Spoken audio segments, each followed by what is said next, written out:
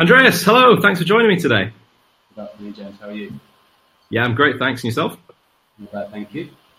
Brilliant. So, we were doing a bit of digging around on the interwebs, and we found that brides and grooms to be were searching in Google this term quite a lot, and it was, what is a bespoke wedding ring? Okay. From my perspective, considering that I've done probably in the hundreds of weddings and wedding bands for clients now, I think as a consumer, we all know what a wedding ring is. But when we bring the word bespoke, there's often a little bit of confusion. The connotations of the word bespoke, you think of luxury, you think of high-end, you think of ultimately high value. However, if we bring it back to the essence of what the word bespoke is, it's simply made to order. So of those hundreds of wedding rings that I've done, they're all actually bespoke because they've all been made to the specification and requirements of what the client wants. Right. And expand on that a little bit. Bespoke can mean anything from as little as, let's say a gentleman, for example, you may pick the width of your wedding band. You may pick the metal you want the wedding band in. You may pick the profile, whether it's sort of D shapes on the top, it's nice and rounded, and on the bottom it's flat. You may pick that you want beveled edges. All of that is a specification that you want for your wedding band. So that is bespoke. And I think if we remove the fact that it's not extremely high value, you don't pay a huge premium, because at the end of the day, I've always said, if someone comes to me looking for their wedding ring, I want to make them something they want as opposed to selling them something that I have. Sure. You've then got the other side of bespoke wedding rings, where it gets a little bit more complicated and a little bit more interesting from my perspective. And I think the best way to explain this is to give you a client study. So a client came to me a couple of years ago. She had a beautiful engagement ring. However, for some reason or another, she came to me for the wedding rings. Her engagement ring was so ornate that if you were to put a plain diamond set wedding ring, which is what she wanted, next to that engagement ring, they wouldn't sit together. So you would have maybe 3 or 4 mil space between where the engagement ring finishes and the wedding ring starts. And this is something which I love, because the technology we've got in today's age. What we were able to do, you take a 3D scan of her engagement, so that gives us all the relevant dimensions and all the relevant specification of her engagement. And then we're able to design a wedding band that sits perfectly, takes in all the details that she wants, but it sits perfectly, so they work like two pieces of the puzzle. Because Amazing. for me, whenever you look at an engagement ring, the wedding band must correlate and look like it belongs next to the engagement ring. And then with that particular client, again, we can really explore the area of bespoke. It's what I call an understated luxury. So he wanted something special that only him and his wife knew about.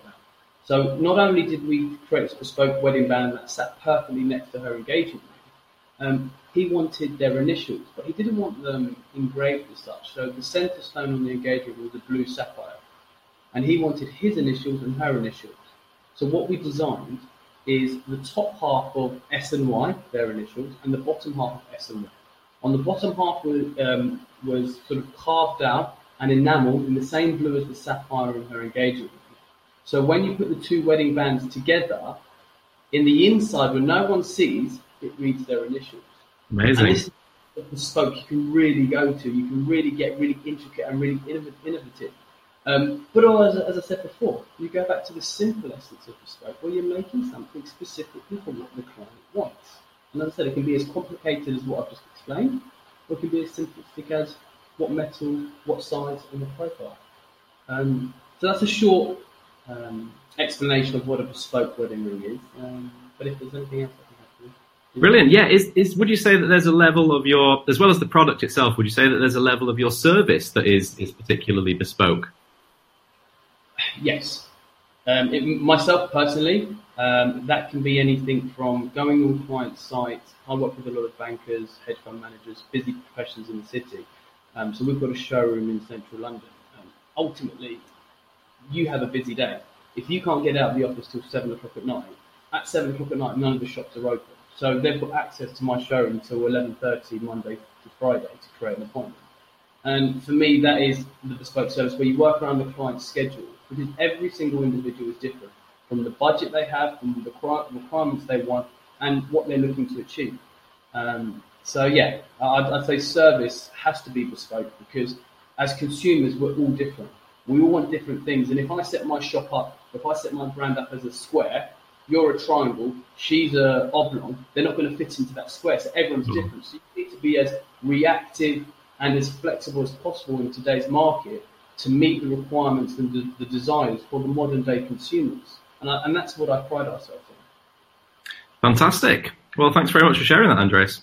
We've actually just got a really, really quick fun question for you as well, just to round things out. And it goes a little bit something like this. Is there anyone in the wedding industry that really inspires you?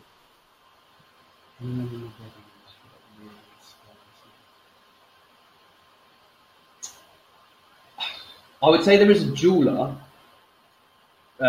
based in America, maybe not as much in the wedding industry, but I know he does a lot of wedding bands, because what he does on social media, and that is a gentleman known as Ice Rock Diamonds. He's based in LA.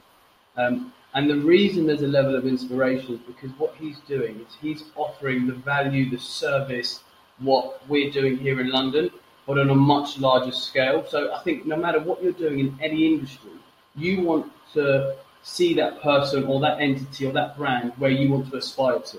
Because if you don't have that, where you sort of track, where you're looking at how you're proceeding, how you're getting to that next level. So I'd say in the wedding industry, that's probably where I aspire to be and I look up to. Fantastic. Well, thank you very much for your time today. That's been really, really informative, very awesome.